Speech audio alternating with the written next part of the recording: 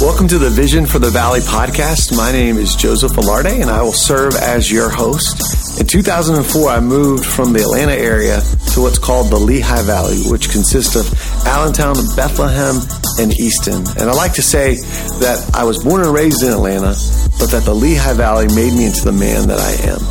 And it's such a special, special place, the Lehigh Valley is.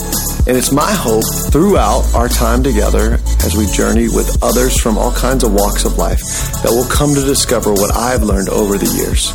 Just how special the Lehigh Valley is, and that we together will have a vision for the valley. This vision actually was what led me to start a church called Riverbend Community Church in 2009 with a group of friends. And I so believe in the potential of the Lehigh Valley. It's my hope that we can draw awareness and attention to all that's here, all the incredible things that are happening here, and all the ways that different people are doing different things to make it the best place it can be. And so in this podcast, you're going to hear from all kinds of people as I interview them, and you hear their own experience and them sharing their stories. And I'm hoping for each and every one of us, we'll see that we have a place in this story that will lead us to have a vision for the valley. We're so excited today on the Vision for the Valley podcast to have my good friend, Mike DeSelm, who I've known since 2009, and he moved up from the Virginia Beach area. He's going to tell a little bit more about his story in a couple minutes here. But through starting a church, as we started a church around the same time, we formed a friendship, and it's been an incredible journey to watch all the ways in which God's used his life and his ministry as well to others who are hurting and who are searching and who are desiring to experience true love. And he's done such an awesome job at helping others to be brought into the story that God wants to write for all of us, each and every one of us. And so it's been such a joy to watch him just flourish here and to flourish and thrive as a leader. He recently just got his MBA. It's official, right? Graduation on Saturday, and we're so excited for him. We're working really hard on that. But as I think about Mike, beyond the things that he does to invite others in, he's also just an incredible leader, and really is about developing others and helping people be the best version of themselves. And he's not afraid to really go out of his way to be intentional with others and to walk alongside them. And not only that, he's also become part of our family here at Riverbend, but even the Velarde Party family. A funny story about Mike is when my twin brother, I have an identical twin brother. Some of you don't know that. He's a really good-looking guy.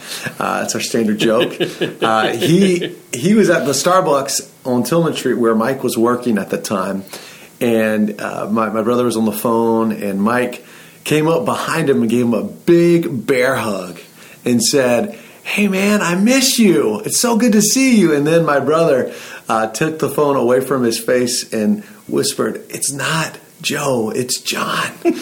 And so those are some funny moments that we've had together and also with my family as well. So again, it's great to have Mike on. Mike, tell us a little bit about yourself. You know, it's funny. I have a bad habit of mistaken identity. One of my best friends whom I met at the very first church that I attended on a regular basis in Virginia Beach, same thing happened. I came up behind him. I gave him a huge accosting bear hug while he was in the middle of talking with a bunch of students, only to have him turn around and have a huge Big Lebowski smile on his face, and I melted in terror as I realized I had a case of mistaken identity. So to all of you who may be listening to this podcast that I may have inappropriately given a hug and mistaken you for somebody else, I please sincerely apologize. Please forgive me. That's awesome. So now, Joe, thanks so much for having me on Vision for the Valley. Stoked that I get to be here, and humbled that I get to be your guinea pig, your test subject. That's right. On First whether or not this thing is going to roll. So if it sucks, if this whole thing goes downhill, it's because you had a bad first guest. The host is good. The bad first guest kicked in. So yeah, hey, so born and raised in San Diego, and joined the Navy at 17. I needed to figure out something to do with my life other than sit on the beach and be a bum, which really still sounds like a great life calling, but I realized that that's probably not what God has in plan for me. Joined the Navy in 2000. scratch that. Joined the Navy in 1995. Get go. Joined the Navy to see the world. Took orders right back to San Diego. Because why would you want to leave San Diego? It's quite possibly one of the most beautiful places in the states of America. And through a couple different duty stations, ended up in Virginia Beach in 2002. Found myself having a lot of questions about who God was and who Jesus was, and needing some guidance and direction in my life that obviously I wasn't providing for myself. Stepped into a high school auditorium on a Sunday morning looking to figure out if this church thing was a real deal. Found a lot of people in pajamas. It was a really, really strange experience. I've got jeans. I'm a jeans and t-shirt kind of guy. I've got slacks on. My wife has got like slacks and a button up on, and we're like way overdressed. And then I realized that this wasn't a cult. There was like no Kool-Aid served after service or anything like that, but just genuine people who wanted to do genuine things. And so sometimes on Saturday mornings, I don't know about you, but for me, USA Network had like the Cartoon Express from like 6 in the morning until noon, and then all the good kung fu movies came on. And so like I would sit in my jammies with a bowl of cereal and just shovel a box of cereal in and watch cartoons. And so that's what they were doing that Sunday morning. So long story short, felt that somewhere along that story, watched God restore a marriage, saw God give purpose to a career, and call me out of the military and into ministry. Not sure what that was going to look like. And one of my dearest friends, a mentor of mine, was having hopes and aspirations of planting a church in his hometown, and inquired to my wife and I if we would be interested in tagging along. And I was pretty vehemently a no. At the outset, I was like, I don't want to go to Pennsylvania. I'm from San Diego. I need to find a beach. I need to stay someplace where there's good Mexican food, things that I love. I wanted to stay in Virginia Beach.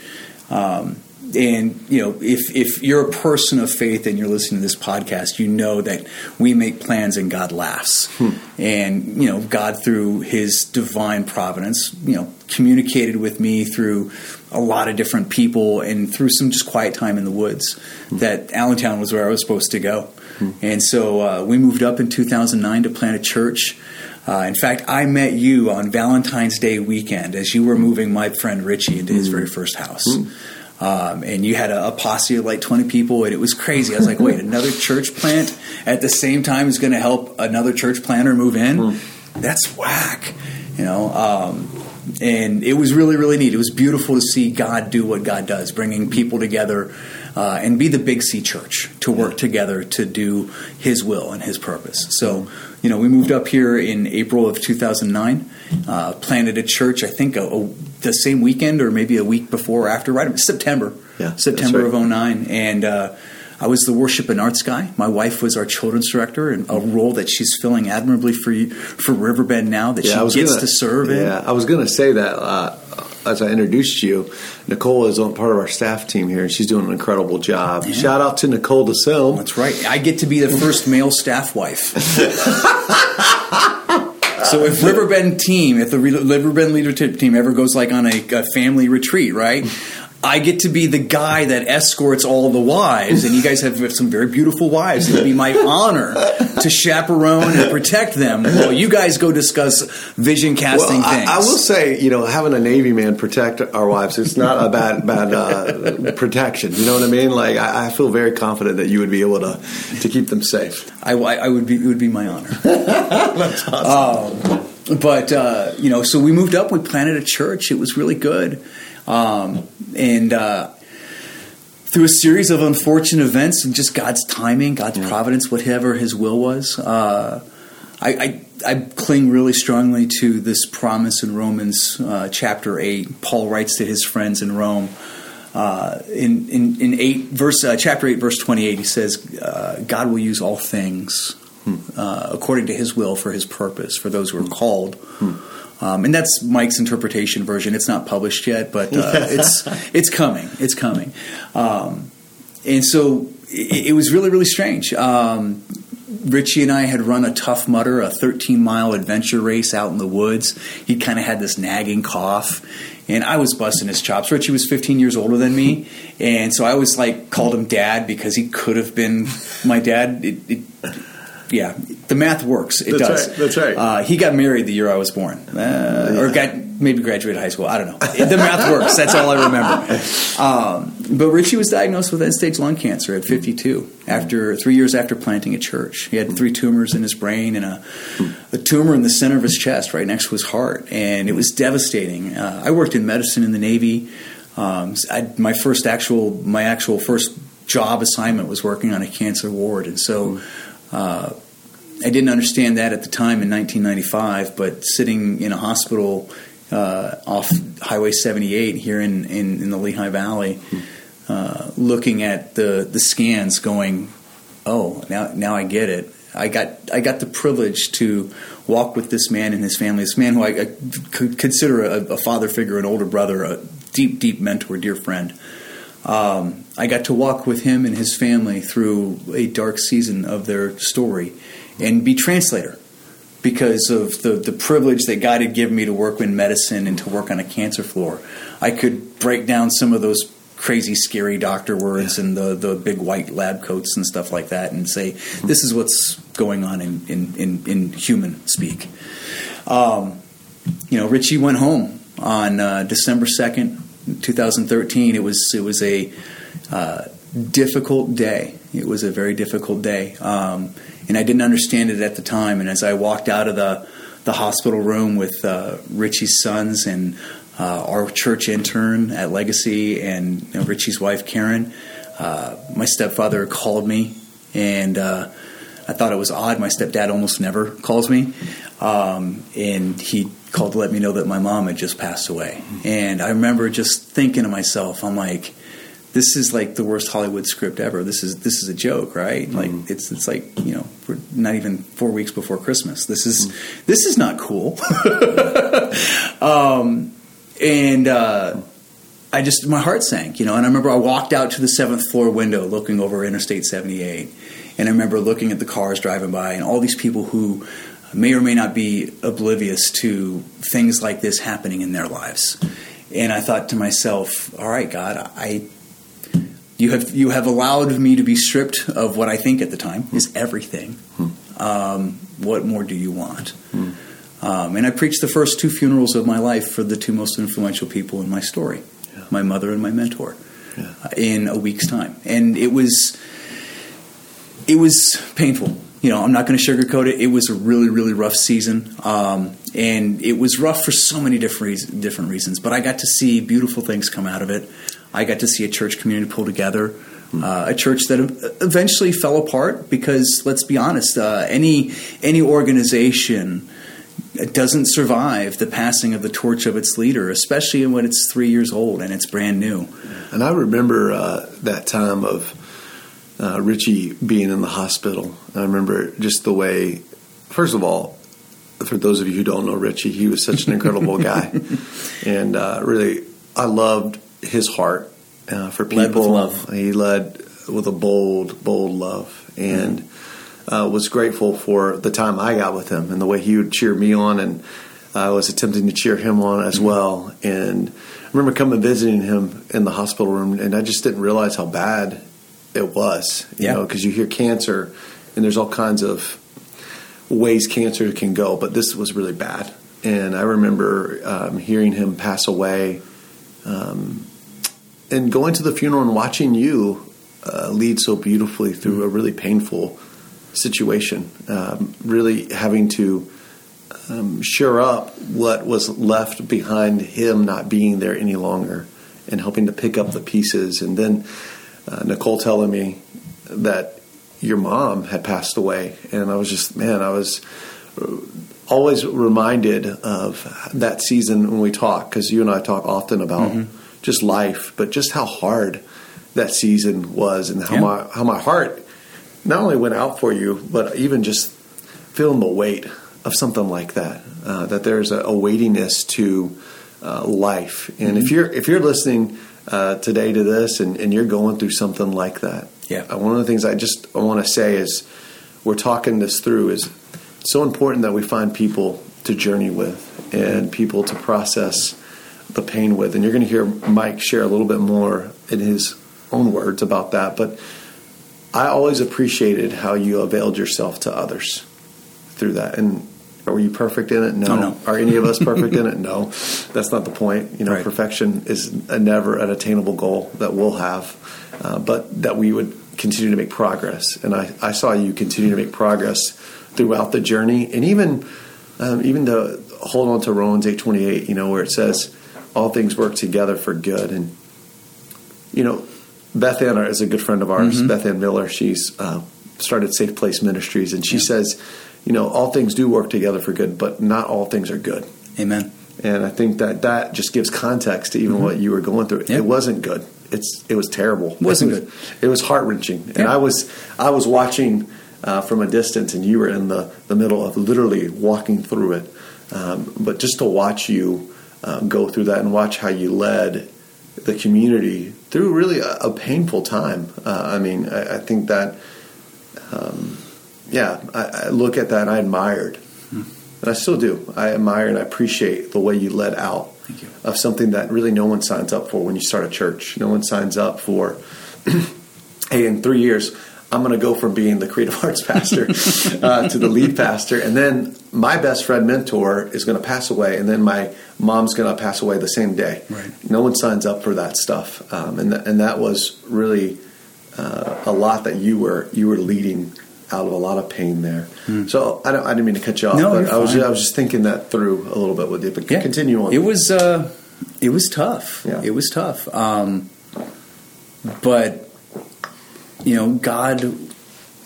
God was, God is, God will continue to be faithful.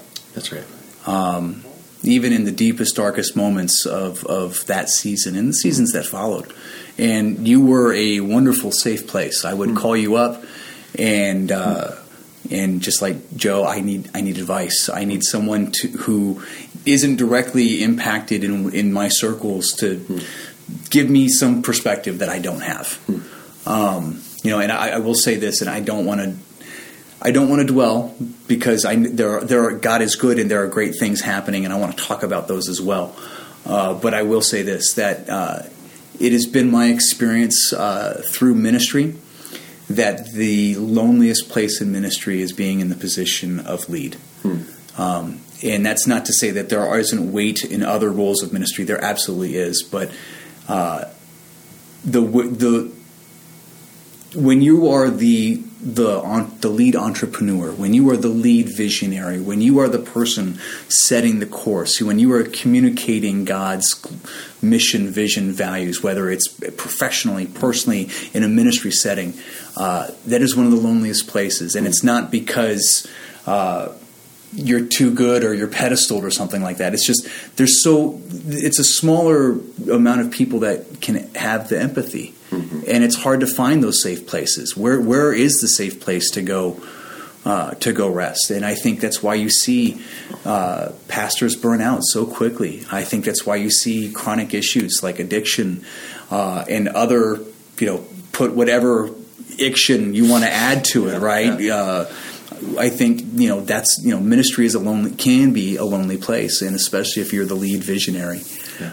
And so, again, if you're listening to this and you're the lead visionary and you feel alone, I'm sure that they'll share my contact information afterwards. Lord knows, if nothing else, you can find me on Facebook. Yeah. I'm happy to walk with you through that season, so you don't have to walk it alone, because this is an everybody comes together. Yeah, and I was going to say, too, it's interesting because as I talk to point leaders, whether it's in the church setting or other businesses or organizations, where we meet on Sundays and we have our offices here, there's several businesses around me, around us. And one of the things that is common is the sheer weightiness of leading. And one leader said it really well from an employment agency called Express. They said, it's just feeling responsible not only for yourself but for the people that you're leading, and that weightiness can overcome you and overwhelm you, and to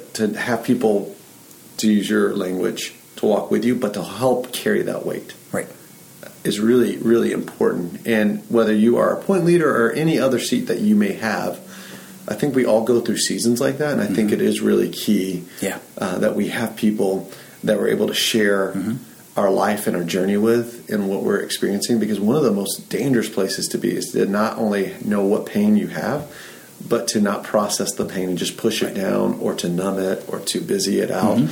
And it just continues. It's just a toxic part of what's going on within you. It's still there. Even if you suppress it for a season, it still comes out again and again. And I know as we've talked about our own stories together, I think one of the beautiful gifts, though painful gifts, that has come out as these moments of deep, deep pain have revealed some things that needed to be excavated within our own souls and our own stories. Absolutely. And how in that we're able to better understand who we are intended to be. And so we've had to go back to go forward. We don't want to stay in the past, but we've got to deal with the past to move forward and to continue on to journey towards really all that God has created us for, and to be the men that He wants us to be, the husbands, the fathers, the leaders. Yeah. And I've watched that happen in my own life, but I've watched that happen in your life as well. Yeah.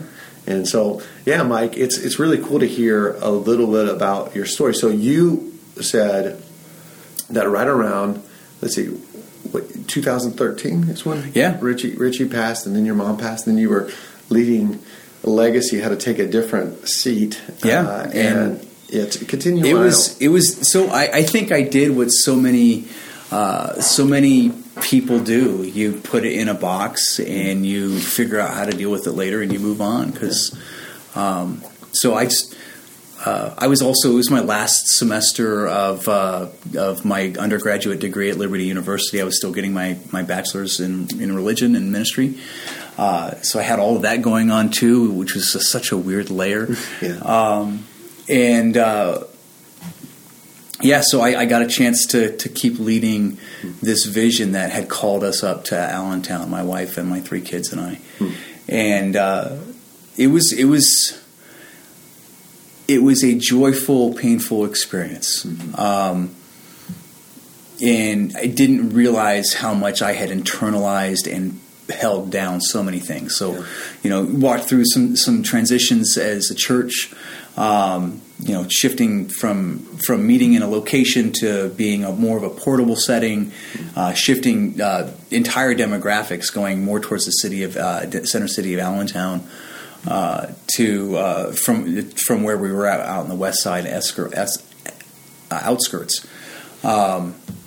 But somewhere in the process of all that, I started immersing myself in different community engagement strategies and opportunities. I wanted to activate this congregation that had been entrusted to my care, to connect them with the community. I believed, and I still believe, that the best thing that a Christian or a follower of Christ can do is to serve. There is no deeper teaching in the Bible. There is no deeper wisdom. Love God, love people, go serve. And that's it. And so I was at the Eastern Christian Convention held in Hershey in November every year. And I popped out to go rub elbows with other church planters and churches and just see what other opportunities might exist that I was missing. And I saw this guy named Ron Klabundy talk about generosity feeds.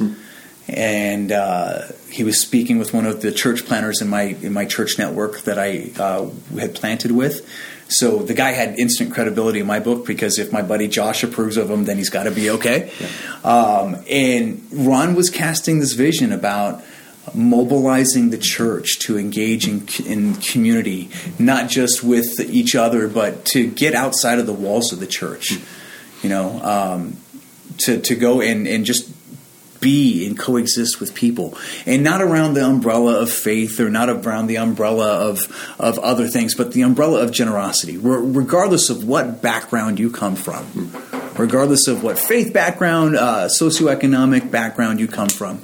The gift of generosity is something I think we all can agree on and believe in and get behind. And the idea of Generosity Feeds, as Ron was talking about it, was to connect businesses and nonprofits and other organizations, community groups, all together under this idea of being generous to serve children who don't get enough to eat. Children who didn't choose hunger, but hunger was chosen for them. children that are told time and again, hey, the best way to get ahead in life is through an education. Have you ever tried to take a test, Joe, on an empty stomach? Actually, I have. It didn't go well. It's horrible, right?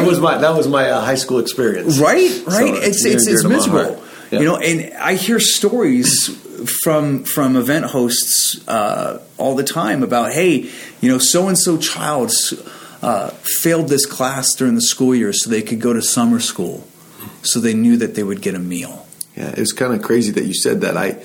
We were reached out by the Bethlehem School District. A friend of ours who's a part of our church said that, the kids were so desperate that they told the guidance counselor that they want to go to summer school just so they could have meals. What kid wants to go to summer school? I mean, it was so crazy. And we're doing this event, and I was like, wow, just a tangible reminder again of what Generosity Feeds does and what Generosity Feeds is about. So I think it's just right on. You see it all around you. But continue on, man. Yeah. So I was inspired, and I remember, when I don't know about you, but when I get inspired, when I get that itch, there is a tenacious veracity, and I will pursue it until I have explored every option. Similar to when I first found out how much Jesus really loves me, despite all the schmuck things that I've ever done in my life. I couldn't put the Bible down. I ate that thing breakfast, lunch, and dinner, and midnight snack. And so I'm chasing Ron down. I'm like, dude, you've got to talk to me about this. I need to know more.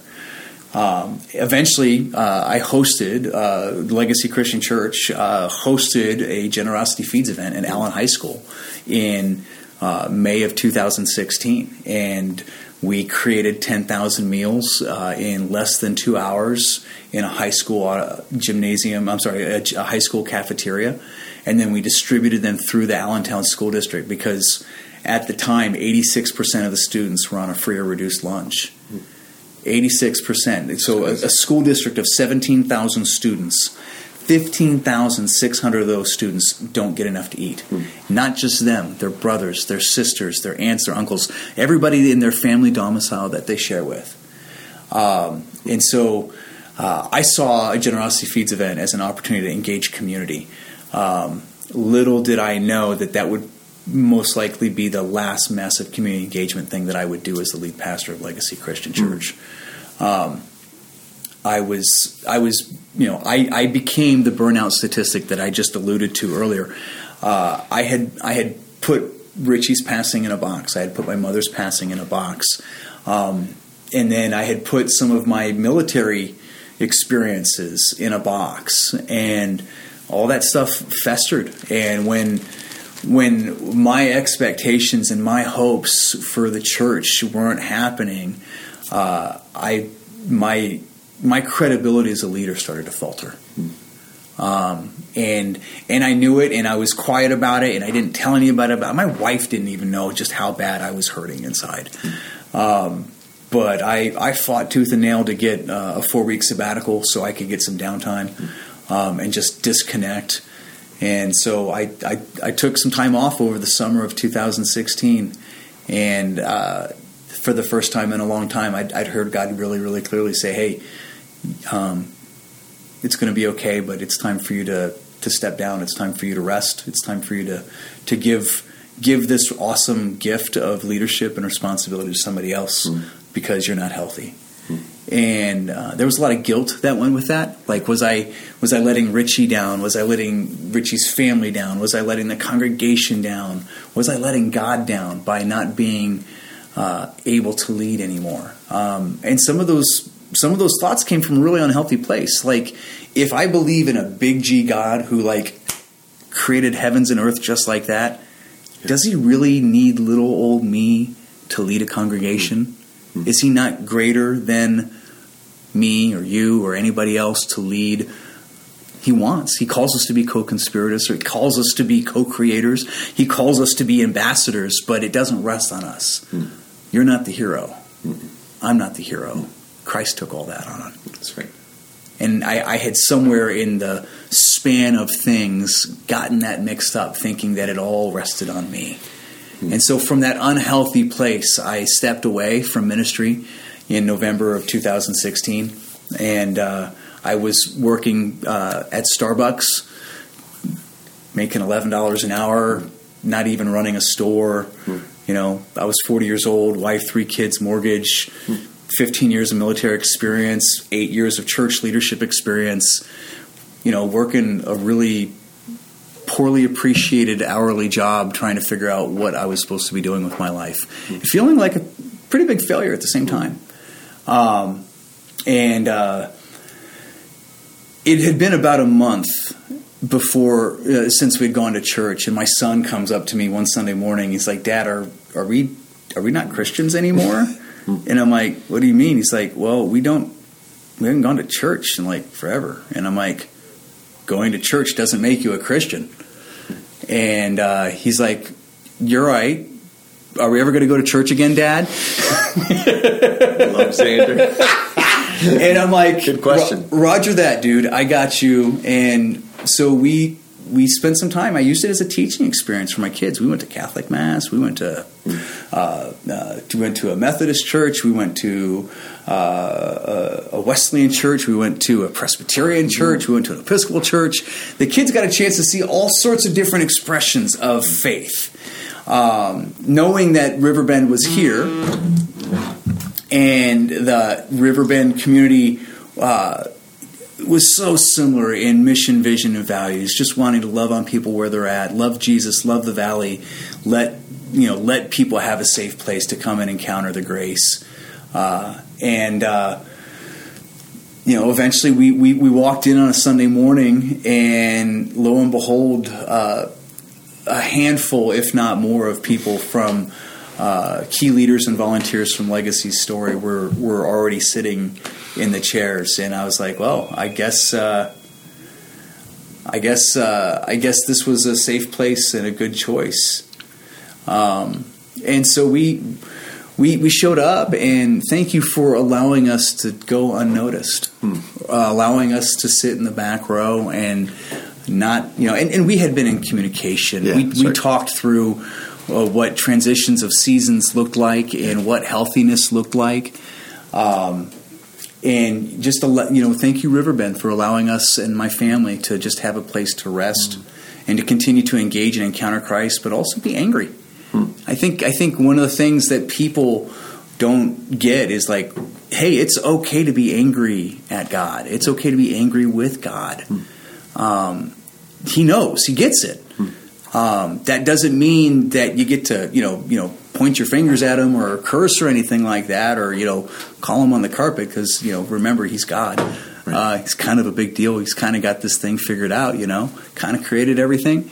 But just had a chance to sit and rest, and that was so important. And argue with God and wrestle with God and just find rest for my broken heart and my wife's broken heart. And eventually that led to my friend Ron from Generosity Feeds calling me up and saying, "Hey, you coached, or you facilitated, you had a really successful event, and it was a really, really tough process. Would you be interested in coaching other people through the same process to help them get to a successful event?" I'm like, that sounds kind of cool. Yeah. And that allowed me the opportunity to continue to engage in ministry and serve, but also disconnect from ministry. Mm-hmm. When you hang up the phone, you can say, okay, I've invested in as much as I can emotionally and spiritually, and I can step back and step away. And it was really, really nice. And I have continued to work with Generosity Feeds since. So much to the point where I continue to coach events. I'm coaching other coaches on how to coach events. And I've been really, really blessed by the Generosity Feeds family to continue to lead and to inspire and see others become a force for good, other communities become a force for good. Yeah, and I was going to say, I think if you look at your own story, and even for those who are considering where they are in their own journeys, there's nothing wrong with endings. No. Because a lot of times endings lead to new beginnings. Absolutely. But we can't get to the new beginning until we have what is often referred to as necessary endings. And I think about that for your story, and while it was really painful, and no one would necessarily sign up for that. Like, I mean, if you signed up for that and were like, oh man, sounds so exciting, I would be like, well, we got some questions about like the way you view life. But at the same time, from it, these experiences opened up a door, right, to allow you to do something that you're really passionate about. Mm-hmm. And clearly, not only are you passionate about, but there's a huge opportunity right here in our area, the Lehigh Valley. And part of the Vision for the Valley podcast is for people to see things that are going on here and to hear how people are doing incredible things right here. Mm-hmm. We don't have to go somewhere else to see incredible things, because they're happening right here in the valley. And so I know one of the things that is coming up here is we have an event on June 1st. I wanted you to just tell people about that, how they can get involved, how they can get connected in. So Riverbend Community Church is invested in the Lehigh Valley to partner with Generosity Feeds to host an event at William Allen High School on Saturday, June 1st. It starts at 10 a.m., so get there at 9:30. And in the span of less than 2 hours, we are going to create 10,000 super tasty rice and bean meals. I don't know about you, but every culture I've visited in the world has a rice and beans dish. It is quite possibly one of the most versatile dishes ever. You can soup, you can stew it, you can make burritos, throw some taco filling in it. Right. You can make a dip out of it. I mean, it's versatile, right? You can serve it on its own, or you can have it as good healthy carbs, good healthy salts, good healthy protein, all sorts of great stuff. Anyway, sorry, I get so distracted. No, it's great. I mean, I think that's the beauty of what we just said about how necessary endings lead to new beginnings. So we, Riverbend Community Church, and a bunch of other community partners like Chick-fil-A Whitehall, Seven Sirens Brewery, Express Employment Agency, BRN. There's several other community partners, other people like City Cuts Barbershop. They're jumping in and helping with us. But we're actually standing on the shoulders of a lot of the work that Mike did on the front end a couple years ago with your legacy event, and then now that you work for Generosity Feeds. So it's pretty incredible to watch how all that's playing out. And even the meals that we are going to be providing on this event, they're so good that even the principal of William Allen High School says, I love to keep some of them on hand. Not for himself, by the way, in case you're wondering. No. But for the sake of... But I wouldn't fault him if he did. That's right. They're that good. But for the sake of... Because he interacts with so many children who go home hungry, and it gives him something to give them in order for them to be able to have a meal that's very nutritious for them. And so we're really excited about partnering with Generosity Feeds in our community as well. Kingdom collaboration is one of our big values on this podcast, Vision for the Valley. And we really believe that we're better together than trying to do it apart. So if they wanted to register, Mike, where do they go? How does that work? How do they get involved? So they can go to www.generosityfeedslehighvalley.org. That is the event-specific page for the Lehigh Valley event happening on June 1st. Okay. So Generosity Feeds, all one word, Lehigh Valley, all one word, .org.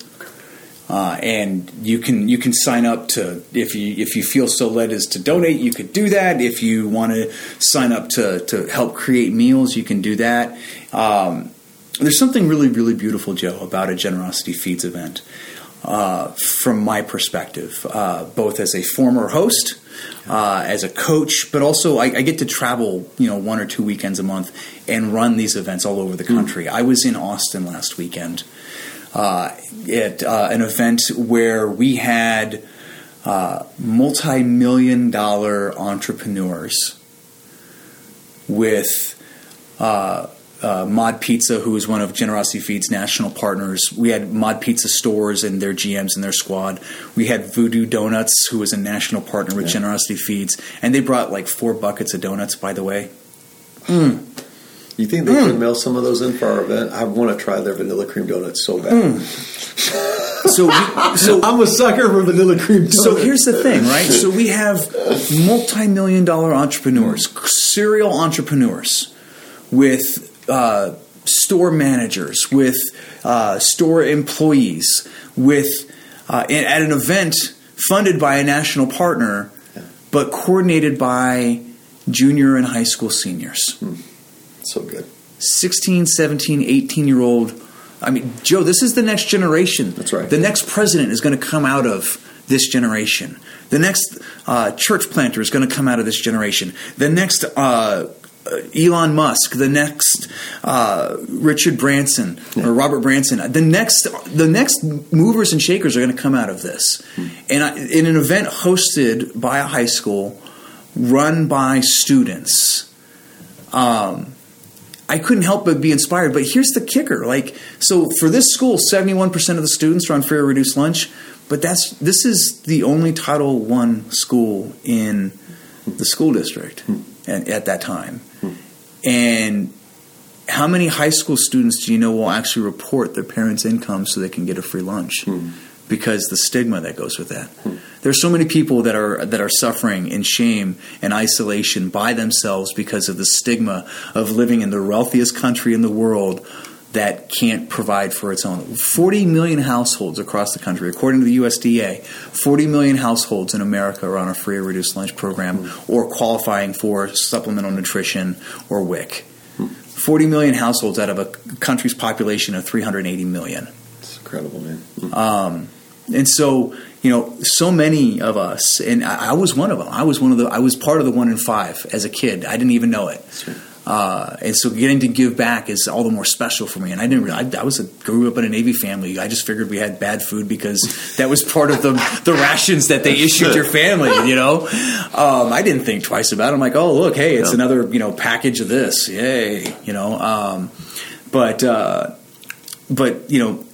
if a group of school students are aware of the need, and you can bring all these different socioeconomic demographics together, people from all walks of life, from every ethnic background, from every financial bracket, from multi-million-dollar entrepreneurs to students who are receiving the meals that they just created. Yeah. Generosity needs to be the gold standard of capitalism in this country. We can't expect other organizations, other businesses, other governments to take care of each other, regardless of where you come from in a faith background, if even faith is a part of your thing. Because for some of us, faith is not a part of our story, and we're quite okay with that. And that's great. I want to rub elbows with you anyway, because the idea of serving others is something everybody can get behind. That's right. And when there is a need that can be met, and all it requires is the investment of your time, your talent, your passion, everybody from every walk of life can come together and do this and make a tangible difference. And it goes beyond event day. It's not just that day. The people that are going to connect on June 1st for this Generosity Feeds event at Allen High School at 10 a.m. in the morning, www.generosityfeedslehigh-valley.org. Shameless plug. That's right. Not shameless. Sign up. The people who are going to connect, the barber shop, the express manpower hiring agency, the Chick-fil-A, the other churches, the other high school students, people are going to get a chance to develop. Hey, can you mentor me? Can you encourage me? Hey, can you walk along this road with me? Hey, talk to me about haircuts. Talk to me about what are the employment needs in the valley. I mean, this is a big valley. We're talking 1 million people, corner to corner, right? And I don't know if you've driven on 22 or 78 recently, but there's a lot of trucks on the road. That means there's a lot of families that are moving in because it's a central distribution point you can be anywhere on the eastern seaboard in 5.5 hours from Virginia Beach to Maine. That's right. And so people are moving in. There's places to live, and there are families that probably have a parental unit that's on the road a lot. And I don't know about you, but my wife was a single mom for years as I was deployed in the Navy. My mom was a single mom as my stepdad was deployed in the Navy. There are single dads out there that are doing this thing while their wife or their spouse is off doing what they do. That's an opportunity for all of us to come together and rub elbows and invest in our neighbors. So good. And so... Yeah, and I was going to say, even one of the as Mike was saying that, one of the most beautiful parts of this is... I don't want us to miss this. We really believe that collaboration, not only on creating something like Generosity Feeds, but even in living out the vision for the Valley, is going to happen when people of all kinds of backgrounds rub shoulders with one another and learn from each other and hear from each other and pour into each other and see the power of that, and even to watch how those high school students are really making an impact. We really believe that high school students aren't just the next generation leaders. We believe they're the leaders of today as well. And they're showing it. Yeah, they're showing up. They're doing things, and if we'll just continue to be faithful to invest in them and to provide the partnership that they need and the mentorship that they need to thrive, I think we're setting them up to be really effective in the long haul. Absolutely, and it's starting even younger than that, Joe. That's right. I had a chance. So this last weekend was the third school-driven event that I ran this year. I did I did two events in LA earlier this year, about a month apart. One of them was run by an 8th grade student body at a charter school. The other one was run by a 7th grade student body at a leadership academy in a public school. That's awesome. Kids are getting it. They see the need. They see the unmet needs. That's awesome. And they are inspired by opportunities to serve. And we would be wise to take heed. Yeah. And I've got kids. I've got a 21-year-old and I've got a 16 and a 13-year-old, and they're teaching me things every day. That's right. And they're leading me in as much as I'm leading them. Oh, that's right on too, because I do think that the generations behind us, they really are about leading out of generosity and leading out of service, and to understand that we believe in bringing restoration and not just to be consumers, but to contribute, not just for our own benefit, but for the benefit of others. And I think that's so powerful. So, Mike, if people wanted to learn more about Generosity Feeds as a whole, do they just go to the same website that you gave? Yeah, so they can go to generosityfeeds.org. Okay. There's questions about that. Okay. Or if you want to host an event or you want to know more about an event, I'm always available as well. Yeah, how do people reach out to you? What's the best way to contact you? You can find me at Michael, Michael .deselm, DESELM @gmail.com. Send me an email there, or you can find me on Facebook as Michael S. DeSelm as well. And you're on Twitter too. I am on Twitter at Padre Mikey D. Padre Mikey is because you were in the pastorate for a while. So it's dual purpose, right? So growing up in San Diego and loving baseball. Do they have a team there? They do. They actually have a major league baseball team called the San Diego Padres. And I'm going to tell you, Joe, that they are actually God's team, contrary to many Yankees fans, because their mascot is a friar. You know what friars do? They go out into the world and they share the story.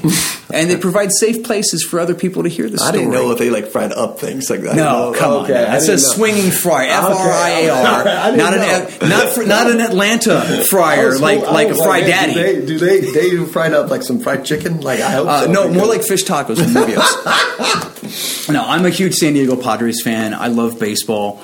And so I'm being a big fan, and also being in ministry, Padre fits, and growing up so close to the border, I feel a certain kinship to my friends to the southern border. Yeah. So by the way, you're a big Tex-Mex fan, right? Is that what I heard from not Tex-Mex? What are you more into? So technically, I believe the sub-cuisine is Southern California Mexican food. Okay.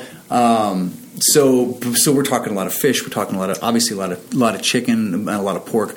But carne asada burritos are probably my absolute favorite. If you wanted to get a flavor like that, and I know we're not in California, obviously, is there a place in the valley that you like? Yeah, my house. My house, my private recipe that I've worked on over years because of all the places I've been stationed, never finding good carne asada.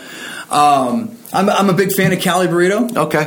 Their Santa Barbara chicken tacos are really, really, really good. All right. I have to remember that. I was kind of curious because I know you're, again from another part of the country. So I always like to hear where people go to get their Jones meat. So the guys at Cali Burrito very much remind me of the typical quintessential San Diego Mexican restaurant. That's cool. So they've got a great atmosphere on the inside, and the food's good. The guacamole is amazing, and the salsa's on point. All right. Not that I want to sit here and pimp the ride or anything like that, but Cali Burritos are probably, and it's a local favorite. They've gotten Best Eats in the Valley actually for their vegan and organic food. Because they make a very, very awesome tofu burrito. And I need to check them out because I've only been there a couple times. Well, they just moved? I know, they just moved. It's gorgeous. It's a big space. Okay. All right. I'll have to check them out. But hey, Mike, it's been such a joy to have you on Vision for the Valley. Thanks so much for taking the time to join us. And we're so excited about our event with Generosity Feeds. Again, Saturday, June 1st. Yep. And what's the website one more time? www.generositylehivevalley.org. We hope to see you there. Sign up. Thanks for listening to the Vision for the Valley podcast. We would love to hear from you. You can email us at visionforthevalleypodcast@gmail.com. You can also find us on Instagram, Facebook, Twitter under Vision for the Valley podcast. Thanks again for listening.